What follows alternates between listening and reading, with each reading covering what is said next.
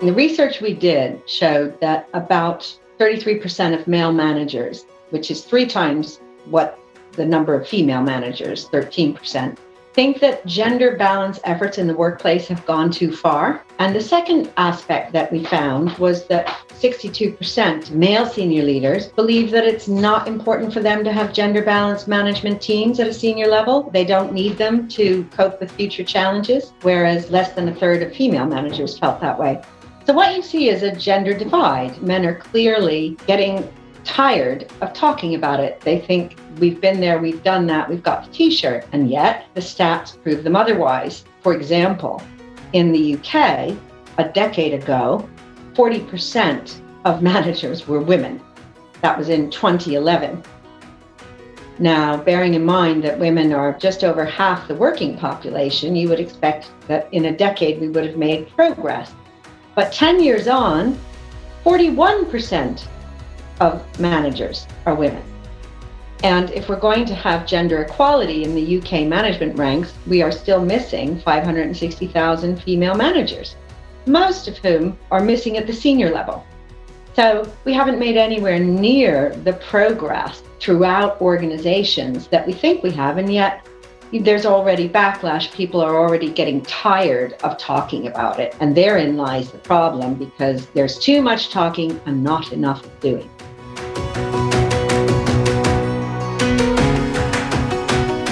I'm your host, Michelle King, joined by Kelly Thompson, and you're listening to The Fix, a podcast that shares the stories of remarkable people who are innovating and taking action to advance equity, diversity, and inclusion in the workplace and beyond. Hi everyone, as you know, I'm really hard at work writing my second book, which will be out next year, and I'm really excited to share more about this with you. Kelly and I have taken the last few weeks off just to catch our breaths, but we're now back to kick off the next few weeks of content until the summer break. Having had some time off to reflect on the status of DEI, or diversity, equity, and inclusion efforts in organizations, one thing's become really clear to me. Progress has stalled. And this isn't simply anecdotal. As you know, I love research, and new research findings released by the Chartered Management Institute, or CMI, in the United Kingdom last month revealed a growing sentiment of fatigue towards DEI efforts. In the Manager's Pulse Point survey, CMI found that despite ongoing efforts and activity towards gender equality, workplace gender equity remains elusive. The research has revealed that employees, particularly men, are either passive about DEI efforts or they're actively resisting DEI efforts. These findings highlight for me the current state of DEI, which is fatigue. While there's been a huge amount of inequality awareness raising with movements like Me Too or the anti-racism work we've seen out of the United States, when all of this awareness is not met with tangible action, it creates feelings of exhaustion, isolation, frustration, and sometimes even skepticism about DEI. People from typically underrepresented groups experience all this DEI talk and no action as disengagement. But the reverse is true for people in dominant positions in workplaces, typically white men. They perceive all this DEI talk as action and engagement, and they believe the activity is underway to address these issues, even though very little has actually changed.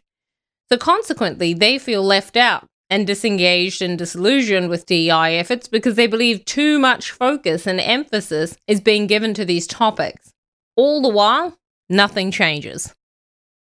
Overall, the CMI report found that not only are women more likely than men to think that not enough effort is being focused on ensuring a workplace gender balance is achieved, but also men are significantly more likely than women to have the opposite view and to feel that too much effort is being focused on this endeavour. That's 33% of men versus only 13% of women who reported they felt too much effort was being made on this front. A clear indication, say the CMI, of male backlash and resistance to gender equality. My immediate question when reading those statistics was whether that backlash would be seen more keenly at the junior end of organisations by people experiencing the impact of DEI initiatives, but perhaps not having a hand or a say in shaping those initiatives. Not according to the CMI research. Worryingly, that showed that men in senior management positions, so the people who are in positions of power to advance DEI efforts, are significantly more likely than women in those senior management positions to feel that too much effort is being focused on ensuring a workplace gender balance is achieved. Joining us on today's episode is Anne Francke, Chief Executive of the CMI, to discuss their findings and to share why we need to fight DEI fatigue if we want to meaningfully advance diversity, equity and inclusion at work. The research we did showed that about 33% of male managers, which is 3 times what the number of female managers, 13%, think that gender balance efforts in the workplace have gone too far. And the second aspect that we found was that 62% male senior leaders believe that it's not important for them to have gender balanced management teams at a senior level. They don't need them to cope with future challenges, whereas less than a third of female managers felt that way. So what you see is a gender divide. Men are clearly getting tired of talking about it. They think we've been there, we've done that, we've got the t-shirt, and yet the stats prove them otherwise. For example, in the UK, a decade ago, 40% of managers were women. That was in 2011. Now, bearing in mind that women are just over half the working population, you would expect that in a decade we would have made progress. But 10 years on, 41% of managers are women. And if we're going to have gender equality in the UK management ranks, we are still missing 560,000 female managers, most of whom are missing at the senior level. So we haven't made anywhere near the progress throughout organizations that we think we have, and yet there's already backlash. People are already getting tired of talking about it. And therein lies the problem, because there's too much talking and not enough doing. It's a complex problem, just like there is no one silver bullet solution to getting gender balance. There's also no one silver bullet problem, if you like. So certainly one element of this is a feeling of resentment, a feeling that, hang on a minute, you're going to take my spot. So clearly that could be a concern for male managers. I think, secondly, there is a double-edged sword with the amount of talk that we have, the amount of events that we have, the amount of times it comes up in meetings. So, for example, one male engineer at a famous technology company said, gee, we used to start every meeting off talking about the business. Now we start every meeting off talking about a diversity initiative. And I think that third element, so that's weary and overexposed. And I think that third reason is encompassed in that answer, because really that gender diversity is a business project. It is about getting better business results. There is a very compelling case for it. And I think too few male managers have really understood that. And I think what we need to do is make sure that we are communicating and engaging with men to make them see that actually gender balance benefits everybody, including male managers. It results in better cultures, more opportunities, greater engagement. So it is a win-win, not a win-lose. And I think that that's the missing element responsible for a lot of that backlash. What happens when people experience DEI fatigue? Well, they come to resent DEI efforts. People believe either too much is being done or not enough, and this leads to resentment, which is what Anne means by the term backlash. One of the ways this shows up in workplaces is our old friend denial. When those in dominant groups in workplaces deny the challenges that people from typically underrepresented groups face, they believe that everything is being done to solve the issue, so any challenges people experience must be down to their own lack of capability. These discriminatory beliefs are the foundation for inequality because they make us blind to the barriers or different lived experiences people have because workplaces are set up to devalue difference. So the example you're referring to, just for your listeners, Aviva is a FTSE 100 insurance company. It's been led by a female CEO. I think she's been there 2, maybe 3 years, and she's increased shareholder value by 40%. So clearly done a fabulous job. At her AGM, some older male investors confronted her and said, you're not the man for the job. I mean, clearly misogynistic comments. The chair later on said he was flabbergasted by those comments. Now, what's the cost of companies not standing up to this? Well, quite simply, reputation and resources, because the companies that don't wake up to the fact that gender balance delivers better results, better culture, are going to struggle when it comes to attracting talent. They will struggle when it comes to retaining talent. And actually, they will eventually struggle to make better business decisions. So it's going to catch up with them in the end. And companies that do understand that having greater diversity in their management and leadership, and indeed greater inclusivity, are going to get better results. And that's what the data says. And they're going to attract better talent, and their reputations will thrive.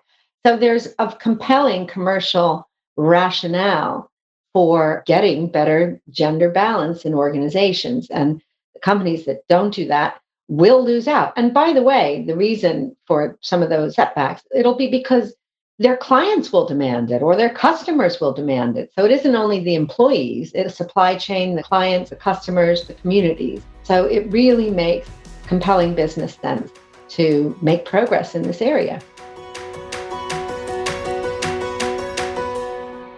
It's often easy to dismiss research findings because we don't know or we can't imagine how those findings might play out in real life. After all, seeing is believing. But the same week the report by CMI was released, The Guardian, along with many other news outlets, reported how the female chief executive of Aviva, Amanda Blanc, was subject to inappropriate comments from 2 individual shareholders at the insurer's annual general meeting in London. One commented that Amanda was not the man for the job, and another questioned whether she should be wearing trousers. Aviva chair George Culmer responded to those remarks saying that he was flabbergasted. And the following day on LinkedIn, Blanc, who's held a number of senior roles in insurance over 30 years, wrote this about her experience. The more senior the role I've taken, the more overt the unacceptable behaviour. What this example points to is the real-life danger of the fatigue denial cycle. And it doesn't just show up in investor meetings, it can show up in the workplace as well. A common story in many organisations goes something like this.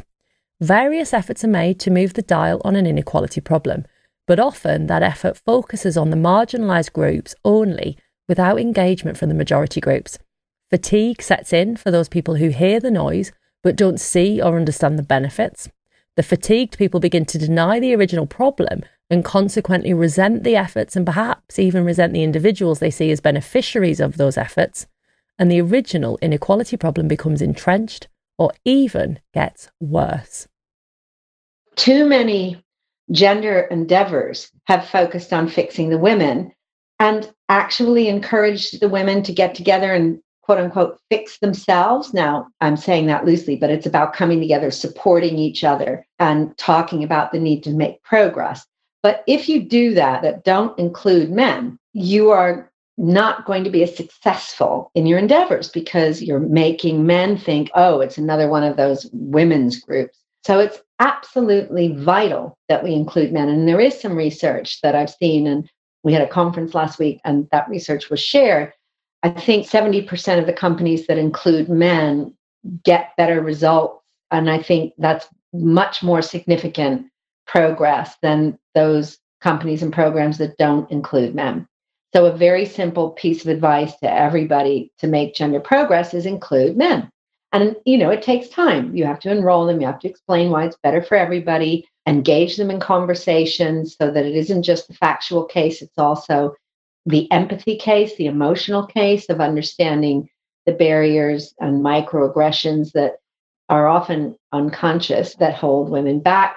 And men calling other men out is also very powerful. So we need more of that. So like that Aviva chair that called out those investors, that was an AGM. But in everyday management and leadership circles, we need to do more of that. So a male colleague talking over a woman or taking her idea or making assumptions about what she does or doesn't want that are clearly gender biased.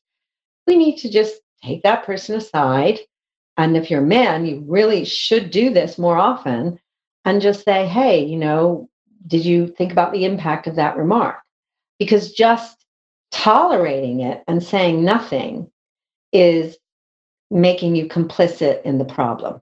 Talk to them and ask them how they feel and listen to what they say. So why are they fed up? What is it about it that they find disconcerting, off-putting?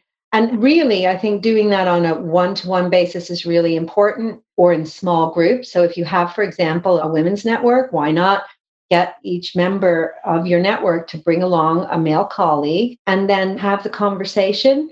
Maybe ask each member of the network to approach a male colleague that they think has concerns outside of the networking situation first and have the conversation. With most issues around diversity and inclusion, there can be no better substitute than going out and talking to people, understanding their point of view, understanding their experience and where they're coming from. Because when we do that, we can connect on a human level and we can better understand what's driving the concern. And when we understand what's driving the concern, we're in a much better place to do something about it. And of course, the other thing you're doing when you're talking with people is you're making that human connection.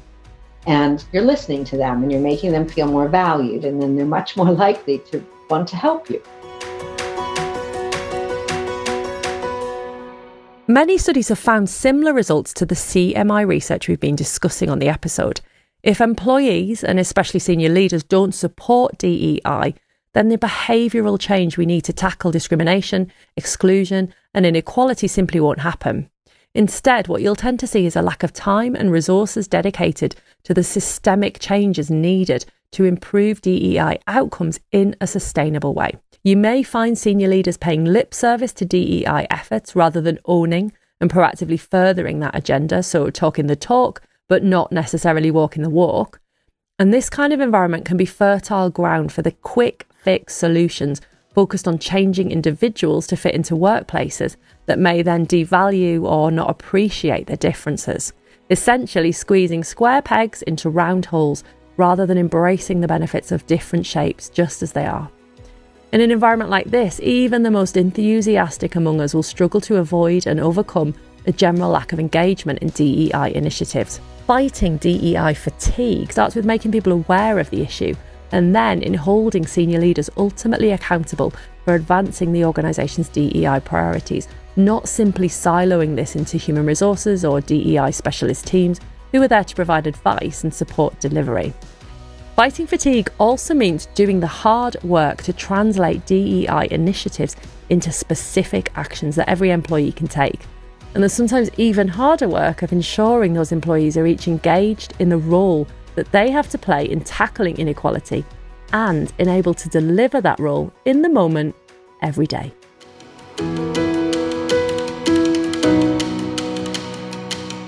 I really hope you enjoyed today's episode. Just a quick one before you go. If you love our podcast and you'd like more, then please hit subscribe now wherever you get your podcasts and leave a review.